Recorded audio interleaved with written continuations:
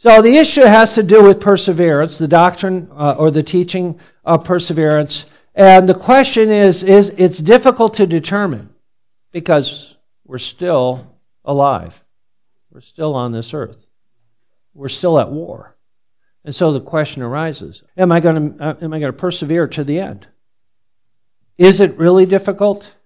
Depends where your eyes are. If your eyes are on me, I don't know about you, but my faith is like sand. If it's all based on me, in my choosing, in my faith, in my perseverance, I'm in trouble. How about you? But if it's on the sovereignty of God, if it's on the grace of God, if it's on the mercy of God, if it's on God who began a good work in you, will complete it until the day of Christ. If it's based upon the sovereignty of God, He preserves His elect. Is it difficult? No. God wins. Right? God wins. And so, this is again, we're dealing with some errors. Note in essence, what is the cause and source, according to the Arminian. They taught that perseverance is the cause of election. In other words, they taught a conditional election. God chooses you because He sees that you're going to choose Him. God chooses you because He sees you're going to persevere until the end. Do you hear that? Whereas the argument is the cause so then perseverance is conditional. The church taught that election, the choice of God, is the cause of perseverance. In other words, it's unconditional. And so that's the debate. Is election God's choice or your choice? Who's the final decider?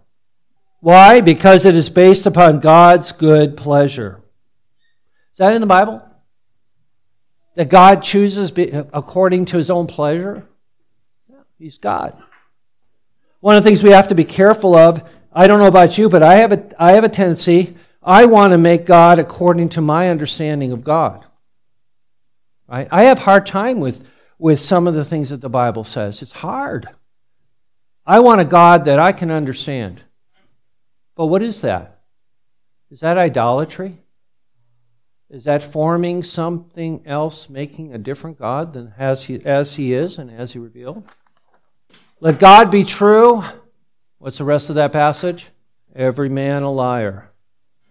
We have to submit to God's revelation of Himself, not create a God after our own imagination. It's hard, isn't it? It humbles us. God, I don't understand. Right? I only believe what I understand. Is that true of you? I met a man many years ago who didn't believe in the Trinity because he couldn't understand the Trinity. I spent 2 years working with him. And it finally came down to your faith is in your brain rather than the Word of God. What about you? Notice in our answer here, what are they doing? They're quoting Scripture in answer to this question. It is God who justifies. Christ died, raised from the dead, who is at the right hand of God, who makes intercession for us.